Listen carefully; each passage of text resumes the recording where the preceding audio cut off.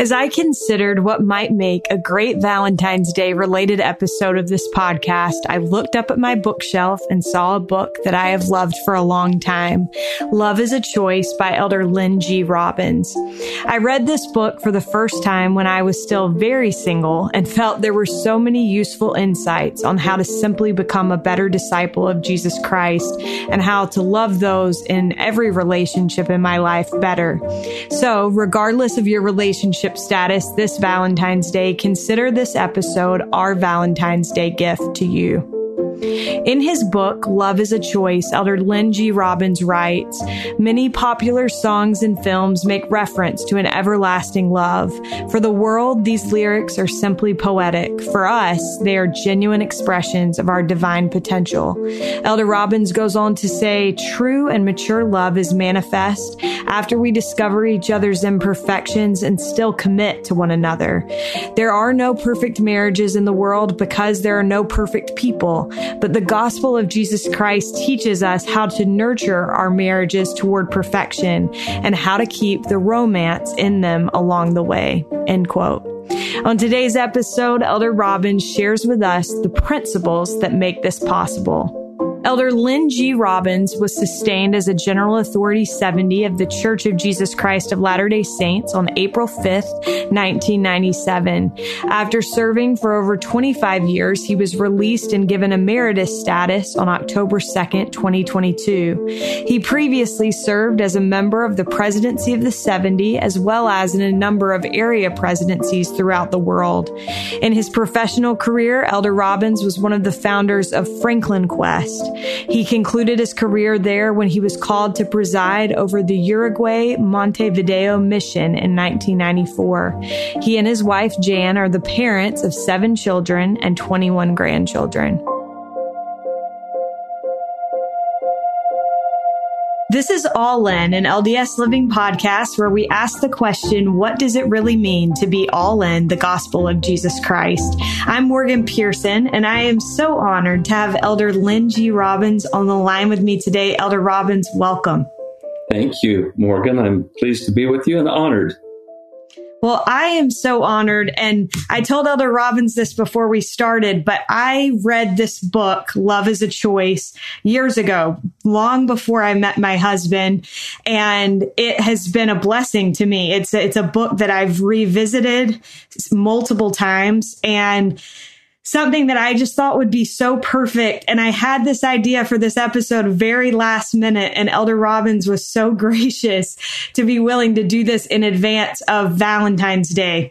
And I think there's no better topic that we could talk about than the fact that love is a choice. And so, Elder Robbins, to set the stage for our conversation, how did you decide to write this book?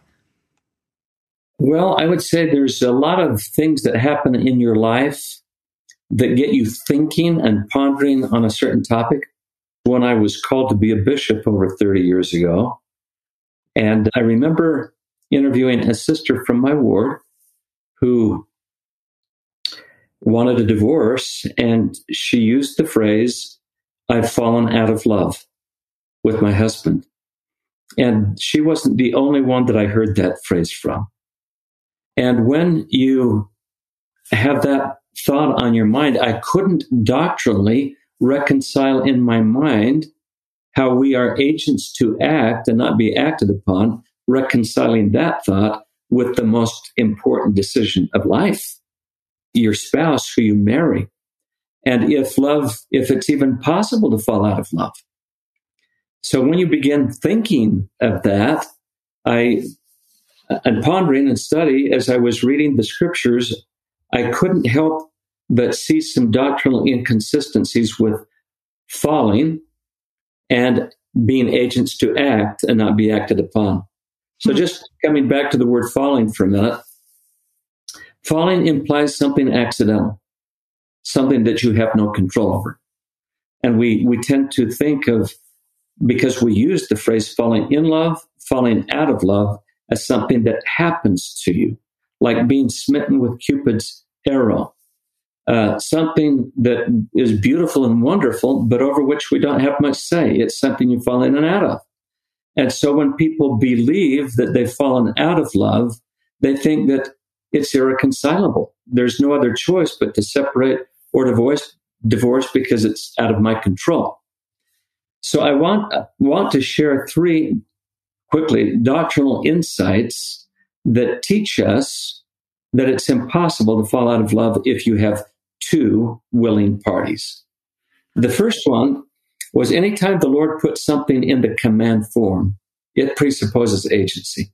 We can either obey or disobey, but it does presuppose agency.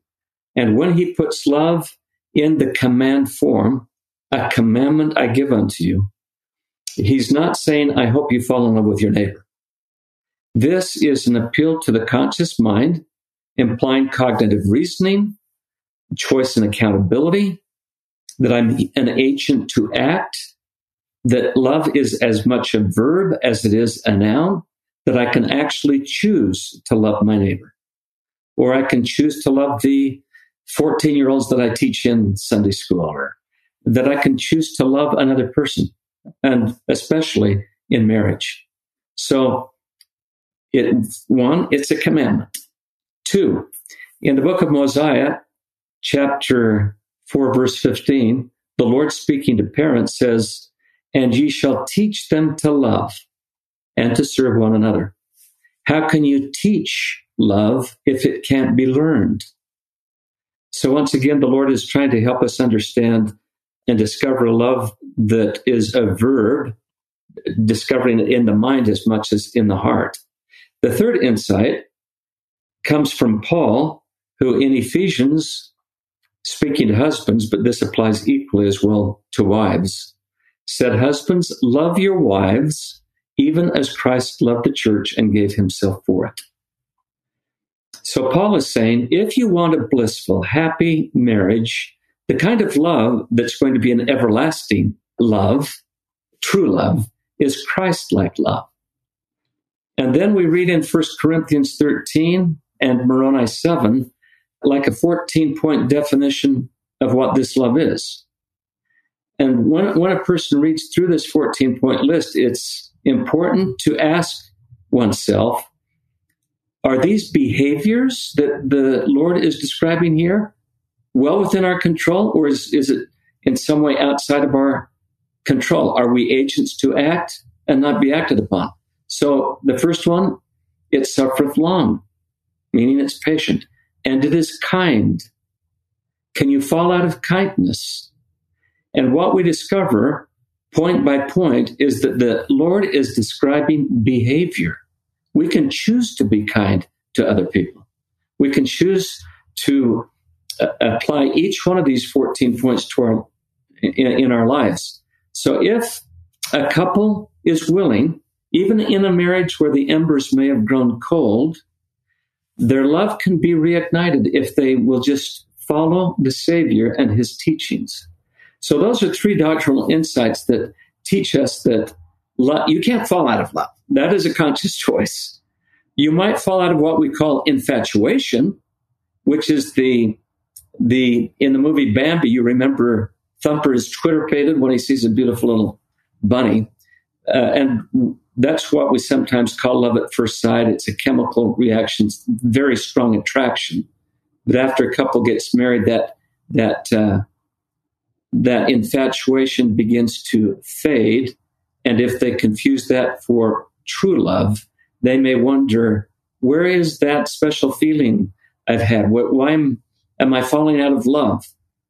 And their marriage is at a very critical crossroads at that point where they need to discover what true love is.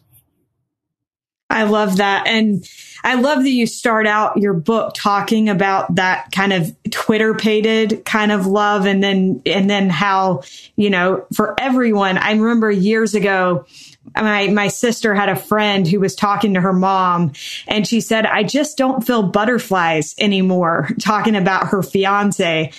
And her mom said, well, the butterflies are going to go away at some point, regardless.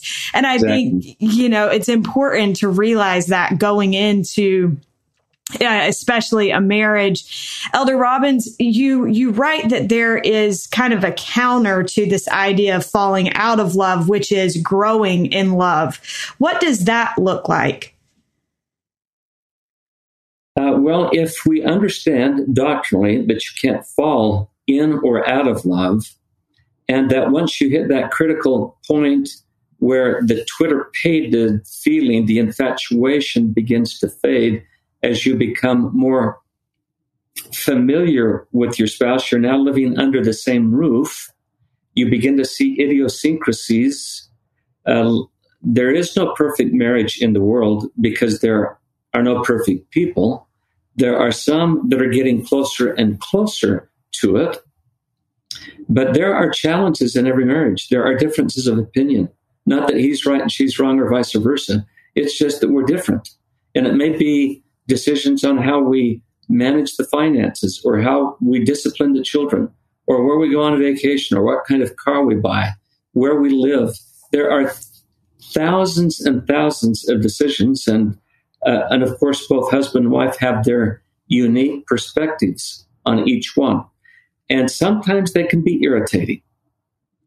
So I remember President Hinckley on 2 different occasions, and Sister Hinckley as well. But President Hinckley saying every successful marriage depends to some degree on mutual toleration or being forgiving of these idiosyncrasies and the things that can become irritations in marriage if you're not careful and if you're not patient and long-suffering and kind and all of the Christ-like virtues that make a successful marriage.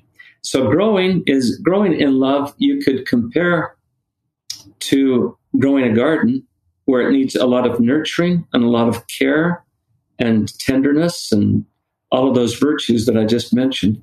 I will share a story that I think helps illustrate this.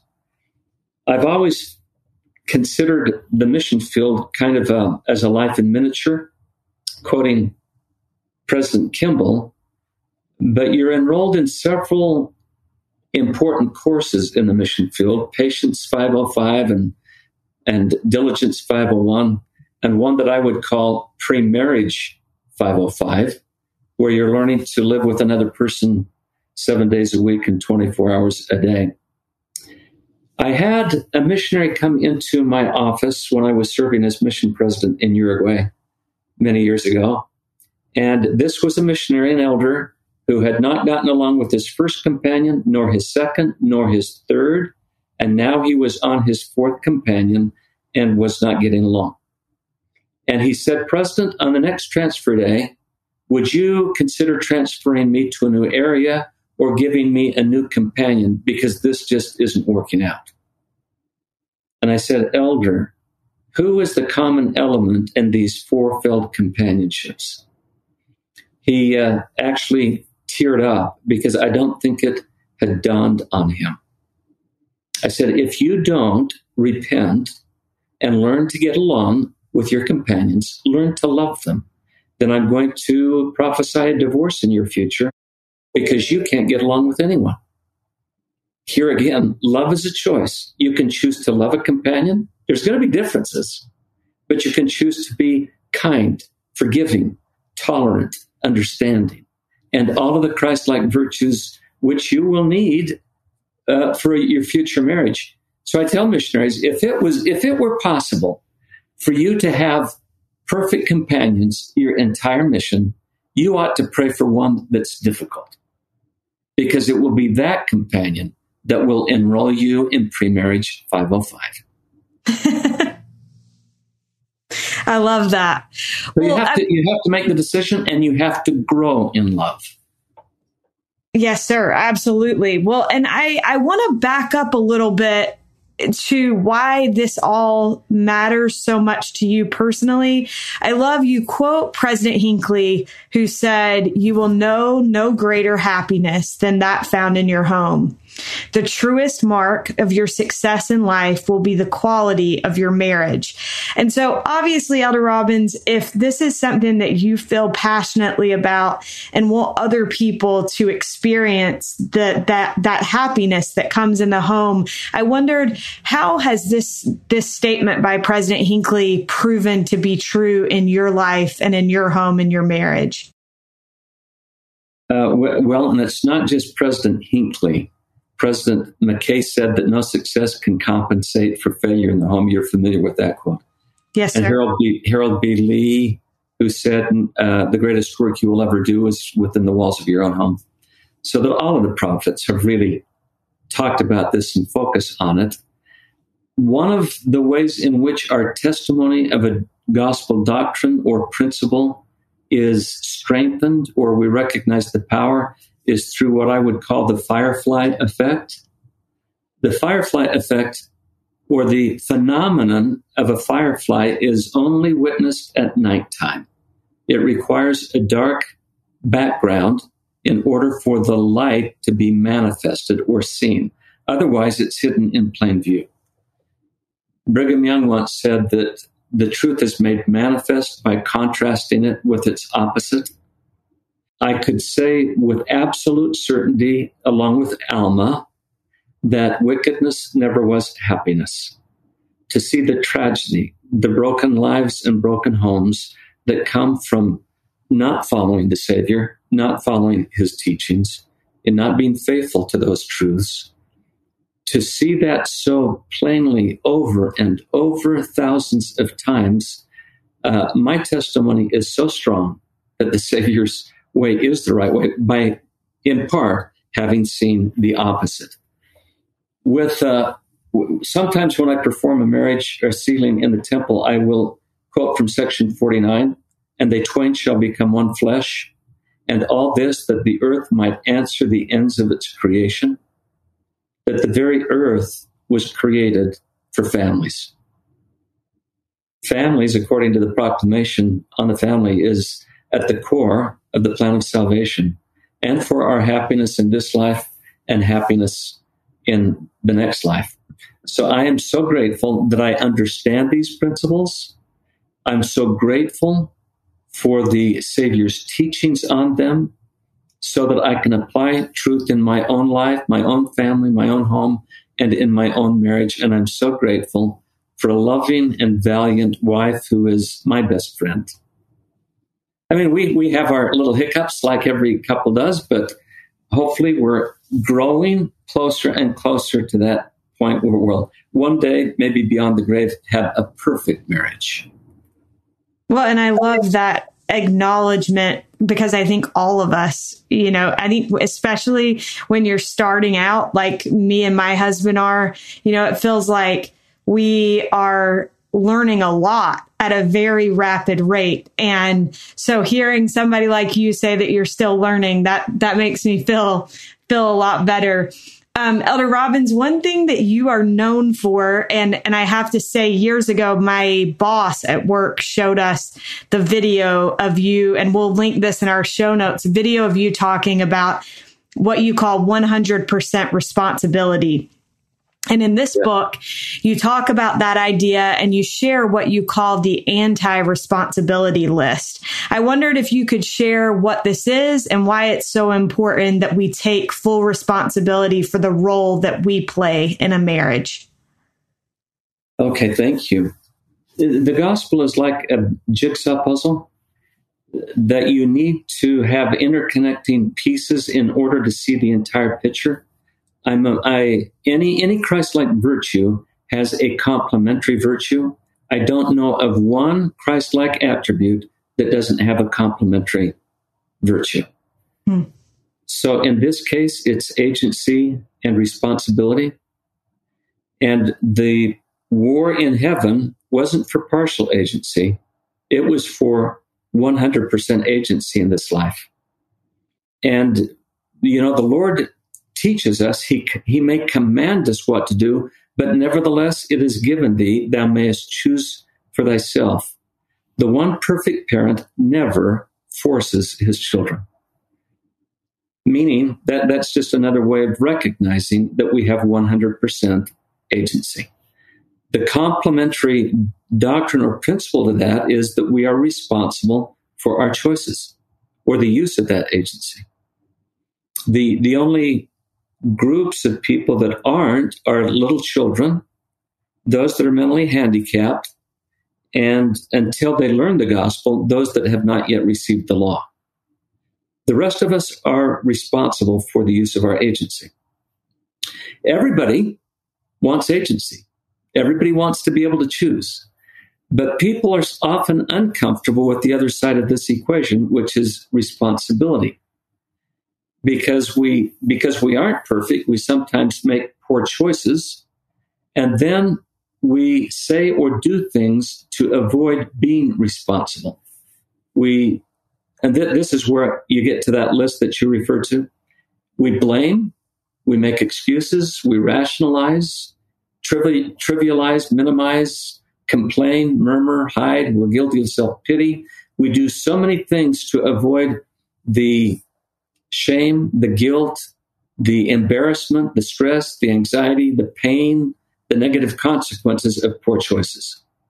It's a natural man defense mechanism to avoid all of those negative consequences. But when we go to those, because these are two doctrines that are interconnected, agency and responsibility, it's a very tricky thing that Satan does. He begins to control us, not with a frontal attack on agency, but a backdoor attack on responsibility. And if he can tempt us to avoid being responsible by any of those things that I've just mentioned, then he begins to subtly control our agency. And in a very cunning way, is still waging that war that he fought in the premortal life. Just one more thought on agency and responsibility and how they're connected. In the Book of Mormon, we read about Korihor. Korihor is one that divided them, and he taught agency, but not responsibility. He's quoted in the Book of Mormon as saying, "Whatsoever a man did was no crime," meaning we're not responsible for the choices we make or anything that we do. So that agency without responsibility is agency actually run amok. Any virtue taken to an extreme becomes corrupt and can be our downfall, to quote President Oaks in the 1992 talk that he gave. So we see the effects with Korihor teaching that. You also see it with Laman and Lemuel, who were epitomized what it meant to be irresponsible, who blamed Nephi, who made excuses, who were guilty of just about everything on that list. I love a quote from David B. Haight, Elder Haight, who said, "A successful man finds a way, the other man finds an excuse." That all of the excuses in the world will never get the plates, the brass plates. Nephi was a champion. He never went or seldom went to that not responsible list. He said, "I will go and I will do. I'm never going to give up because I know that the Lord won't give a commandment without providing a way." But that you can see how cleverly Satan began to control Laman and Lemuel's agency through a backdoor attack on their responsibility. Elder Robbins, this is so good, and I just want to ask you as many questions as I can. So I'm gonna keep rolling. But I loved in the book you talk about how anger is also a choice, and you quote President David O. McKay, who said, "Let husband and wife never speak in loud tones to each other unless the house is on fire." Why does the way that we speak to one another matter? And why would you suggest to a couple that has found themselves maybe creating bad habits in this regard, why would you suggest that that be something that is focused on and kind of eliminated? Good question. Thank you. I would refer to a August 2018 article that appeared in the Ensign magazine, written by Professor Scott Braithwaite, who is a professor of clinical psychology at BYU. His article in that particular edition of the Ensign was choosing whom to marry. And he mentioned that when he first began his doctrinal work, he was given an assignment to read everything written about what predicts divorce, which he said was quite a daunting task. But as he began to research it, he said the industry or the profession knows a lot more about this than we may think. He said multiple studies reported over a 90% accuracy in predicting who would remain married and who would divorce. Now, there were several variables in that article he wrote, but he said the most accurate prediction came from observing how couples resolve conflict. In 3rd Nephi, we read that Satan is the author of contention, and he stirreth up anger in the hearts of men to contend one with another, and probably never more so than within the walls of a person's home, because that's where we let down our guard, so to speak. So David O. McKay's counsel, coming back to your question, never to raise your voice, never to allow contention to enter into a discussion, is wise. And before a couple gets married, or those that have, to decide how they will resolve conflict. If they could do it like the Quorum of the 12 does, the Quorum of the 12, and when you include the First Presidency, these 15 prophets, seers, and revelators have very strong opinions. But Section 107 teaches us that the decisions of these quorums must be by the unanimous voice of the same. And then a couple of verses later, and these decisions must be made in all holiness and righteousness. And it lists about 10 Christ-like virtues there. And if these things abound in them, they will not be unfruitful in the knowledge of the Lord. And I've always felt that that principle should apply to a husband and wife as well, that you would never want to go forward with a major decision affecting the couple or the family without coming to an agreement in the same kind of virtuous way that the 12 do. And that means never yelling, never raising your voice, never letting contention enter. So it would be wise for a couple to have a conversation on, when we have differences, how are we going to resolve our differences without getting angry? My first conference talk in 1998 was on agency and anger. And people use the phrase, he made me mad. Or they'll say, I lost my temper. As if anger, once again, is something outside of our ability to control. I was reading in Reader's Digest years ago, this is even probably in the early 90s, a summary of a book titled Anger, the Misunderstood Emotion. And William Wilbanks, the author, recalled how in high school he wanted to play basketball, and he was chosen as a member of the team. And one of the first days of practice, the coach had him go out on the court in a one-on-one drill while the rest of the team sat in the bleachers and observed. He said that he made a stupid mistake that caused him to be embarrassed in front of the team. His reaction in a situation like that was to lose his temper, stomp and whine, curse and profane. It was an embarrassment.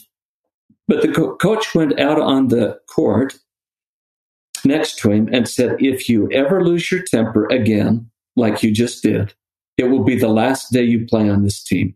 Do you understand? He said he understood. His sophomore, junior, senior years passed, and he never got angry again.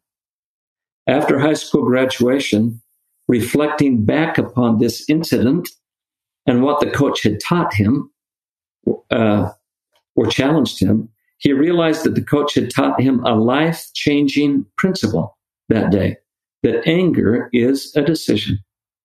People don't make you mad. You don't lose your temper. That you can actually choose not to get angry. And I think that is in part what President McKay was telling us. Choose not to get angry within the walls of your own home. And we can choose it.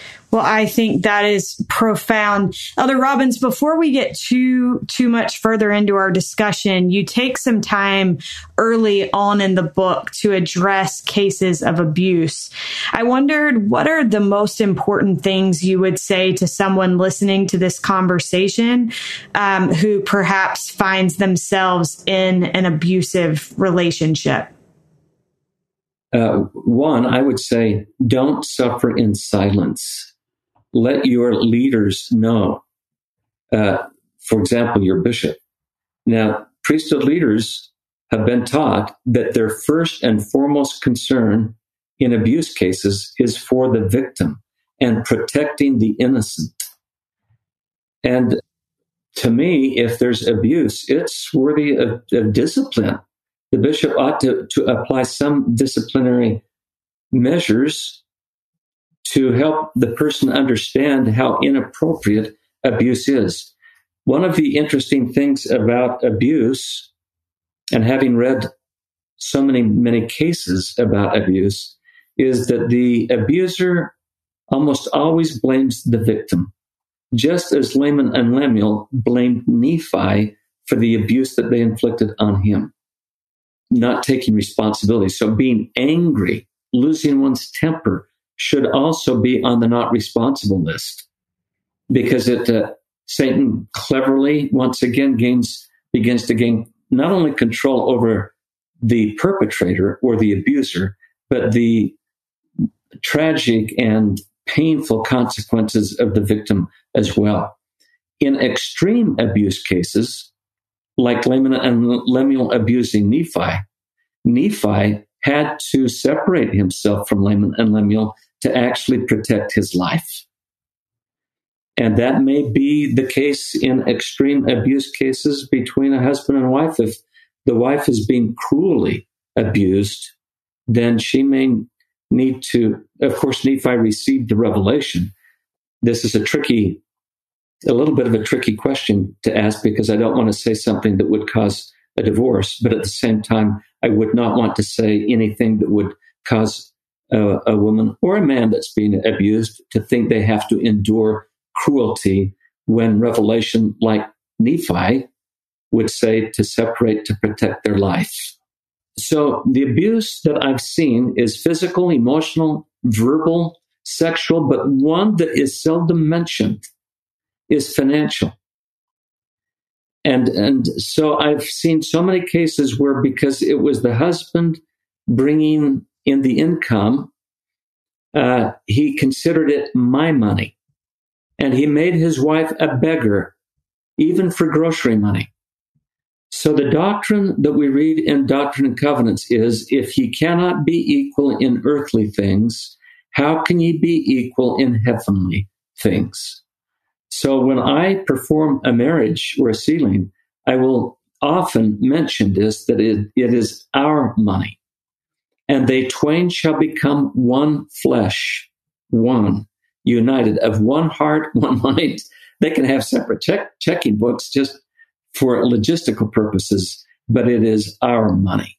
And it's, to me, cruel for a husband to think it's my money and then to make his wife a beggar.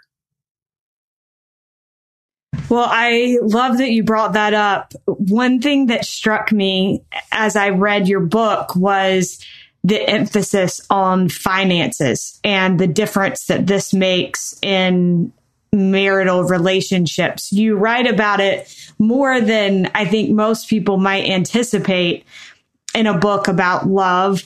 Why would you say, Elder Robbins, that sound financial practices are critical to marital happiness and the success that we find in family life?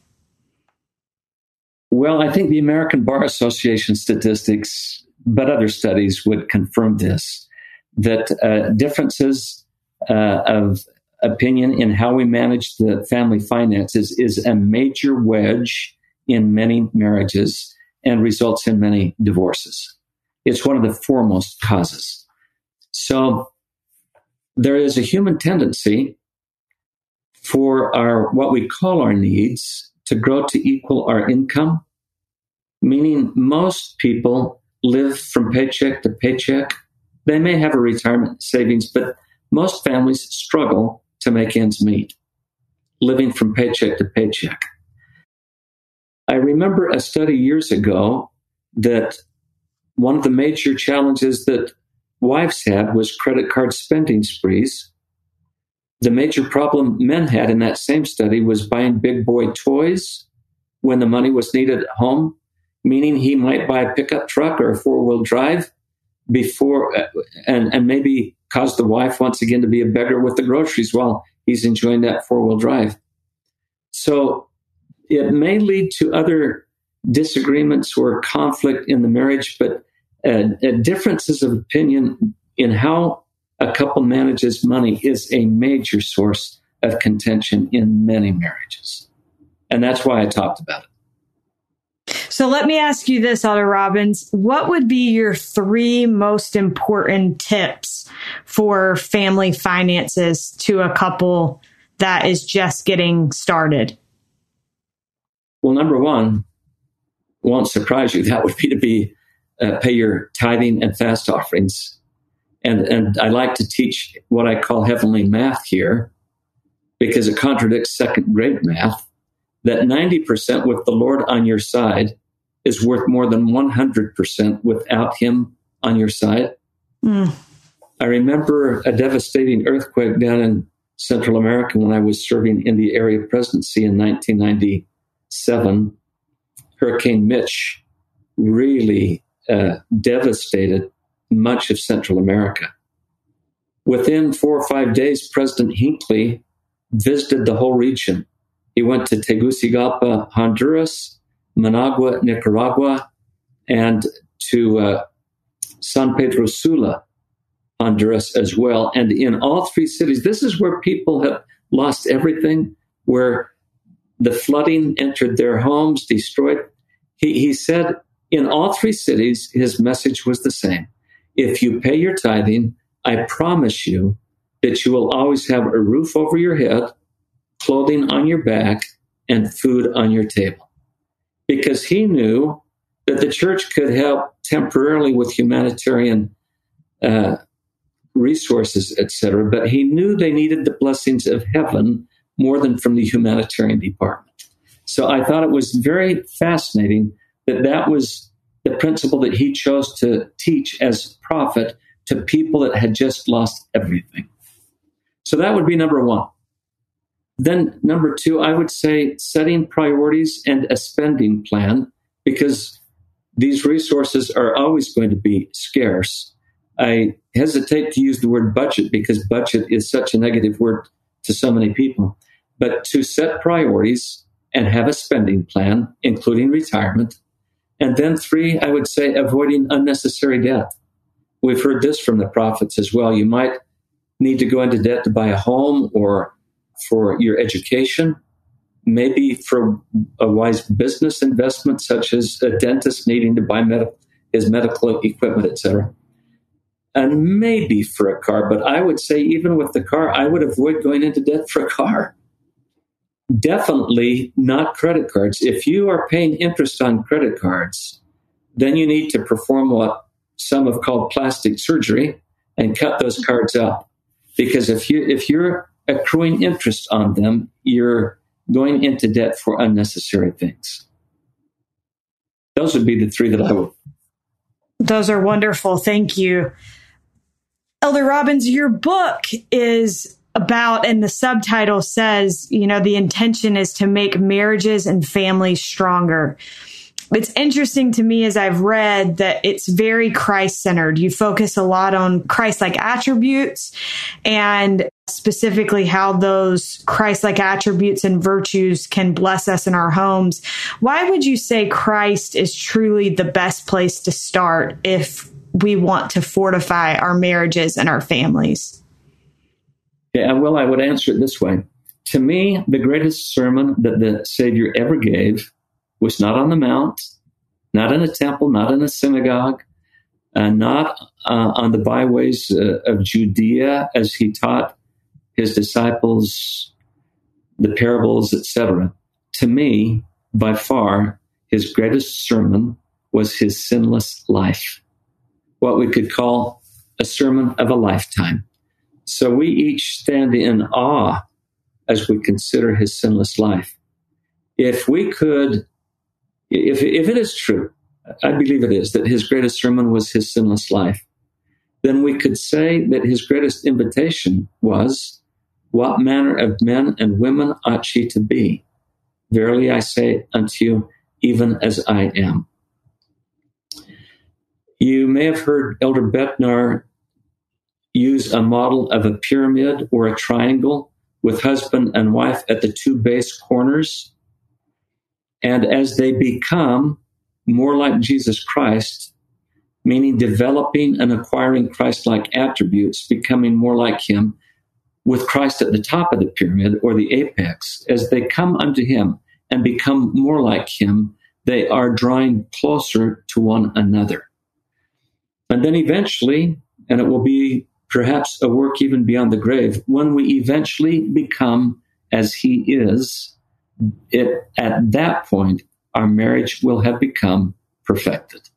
Until then, we're all working on getting closer and closer to that by developing Christ-like virtues, forgiveness, kindness, tolerance, understanding, and all of the virtues that make a Christ-like life.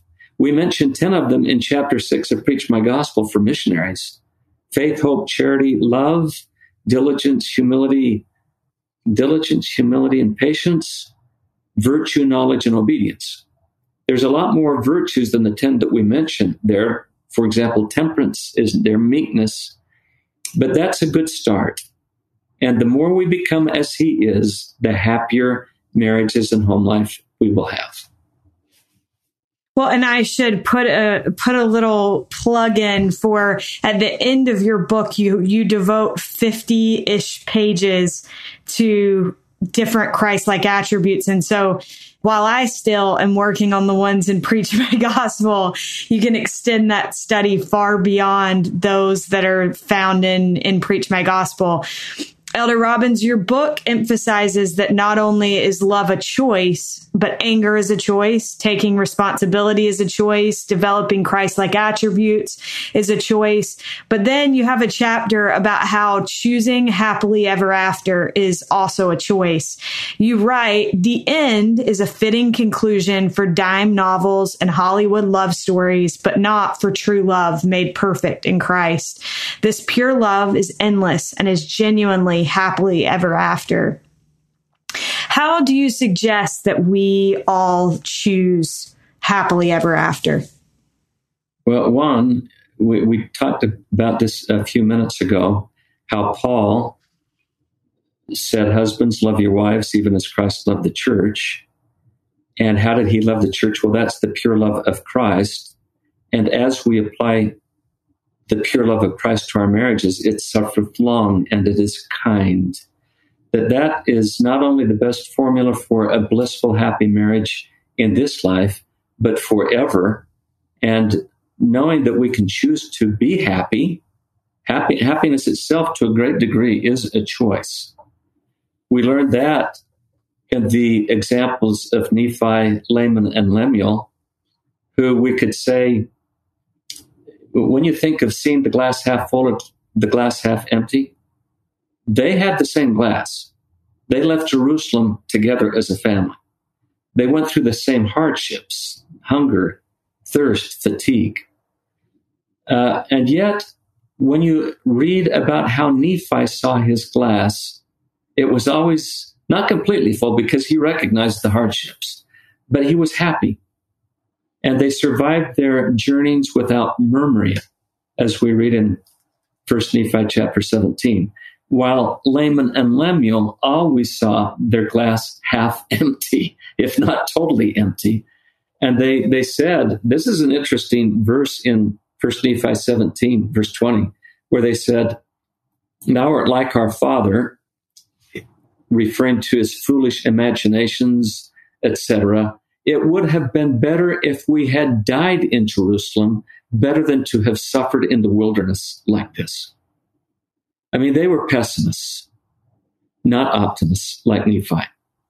Goethe, I think it was Goethe, the German poet, who said, we see in life what we carry in our heart, or we see life not as life is, but as we are. So if you want to be happy, why not look for happiness? Because it will become a self-fulfilling prophecy. Laman and Lemuel were looking for misery, and they were miserable. Nephi was looking for happiness, and he was happy. It becomes a self-fulfilling prophecy. So why not choose happiness and find it? I believe that Jesus Christ was the happiest person ever to live because he was the greatest example of every Christ-like virtue. Christian art through the centuries depicts him as downcast and a man acquainted with grief. But Elder Maxwell, in talking about that Isaiah verse, said that acquainted with grief referred more to him taking upon him our sins, our burdens, our grief, not to his day-to-day bearing. Can you imagine how excited he would be each morning to awaken, knowing the impact he would have on many lives that day, bringing sight to the blind, hearing to the deaf, helping the lame to walk, and performing miracles in so many other ways? I think he would have been the happiest person ever, because joy and happiness are Christ-like virtues. He would have been exemplary in those ways. I've never thought of it that way. And I have to tell you, I also have never thought of the story of Laman and Lemuel and Nephi quite in the same way that you've described it. And it's been great for me to think about, because I just read that part of the Book of Mormon again and have been thinking a lot about the relationship between Nephi and Laman and Lemuel and how it applies to my own relationship. So thank you so much. Elder Robbins, I have two more questions for you. One is, why are you grateful you have made the choice to love? Well, in a word, it leads to greater happiness, greater joy. And I have this strong testimony that I mentioned earlier in our conversation, that wickedness never was happiness, because I've read thousands of cases that has been confirmed over and over and over again. I like a quote from Elder Maxwell years ago. He said that Jesus Christ is the only way to happiness. Any other option is multiple choice misery. That Jesus Christ's gospel is the gospel and the plan. We call it the plan of happiness. So to choose happiness means to choose Jesus Christ as your foundation and to follow him. And that's the greatest guarantee for a happy and blissful life. So well said. Elder Robbins, the last question that we always ask at the end of this podcast is, what does it mean to you to be all in the gospel of Jesus Christ? To me, a simple metaphor that helps understand what it means to be all in. Sometimes when converts join the church, they have to give up habits that they've had in their past. Let's say smoking. It's easier to be 100%er than a 98%er, meaning to completely give up the habit of smoking than to have just one cigarette a month or just one drink a month. I'll cut way back, but I don't want to be 100%er. I only want to be a 98%er. I actually have had that happen to me with dieting, where I've made a resolution to give up certain foods, for example, but I found that it's much easier to be all in than to say, I'm going to be a 98%er. I'll just have one cookie or whatever. Because if I'm only a 98%er, it's not long before I'm a 96%er or a 92%er. And my resilience, my ability to be true, becomes weaker and weaker because I've left the door open to temptation. So I forget who the author was that originally said this, but they said, temptation often enters a door that has been intentionally cracked or left open. That the only way to avoid temptation is to shut the door on it. So to be fully in, all in, is a way of life. And Christ's way of life is the only complete and true and full way to be happy in this life and happy in the next life. So I choose to be all in because that is the greatest guarantee of the fullest and greatest happiness that we could obtain. I love that so much. And I think it's interesting, given our conversation, that, you know, choosing to be all in the gospel of Jesus Christ and choosing to be all in and committed to our relationships and becoming like Christ as we work toward those relationships. It's all interconnected and working for us, for our happiness. And I'm grateful for the chance to love and to try to become more like Jesus Christ. And through the relationships in my life, being married this year has been such a blessing in my life. And I'm grateful for the chance to learn and grow. Like you said, Elder Robbins, thank you so much for taking the time to be with me. And I appreciate it more than you know. You're welcome. It's been a joy for me to be with you. Thank you so much. We are so grateful to Elder Lynn G. Robbins for joining us on today's episode. You can find Love is a Choice in Deseret bookstores or on DeseretBook.com. Huge thanks to Derek Campbell of Mix It 6 Studios for his help with this episode, and thank you so much for listening. We'll look forward to being with you again next week. In the meantime, happy Valentine's Day.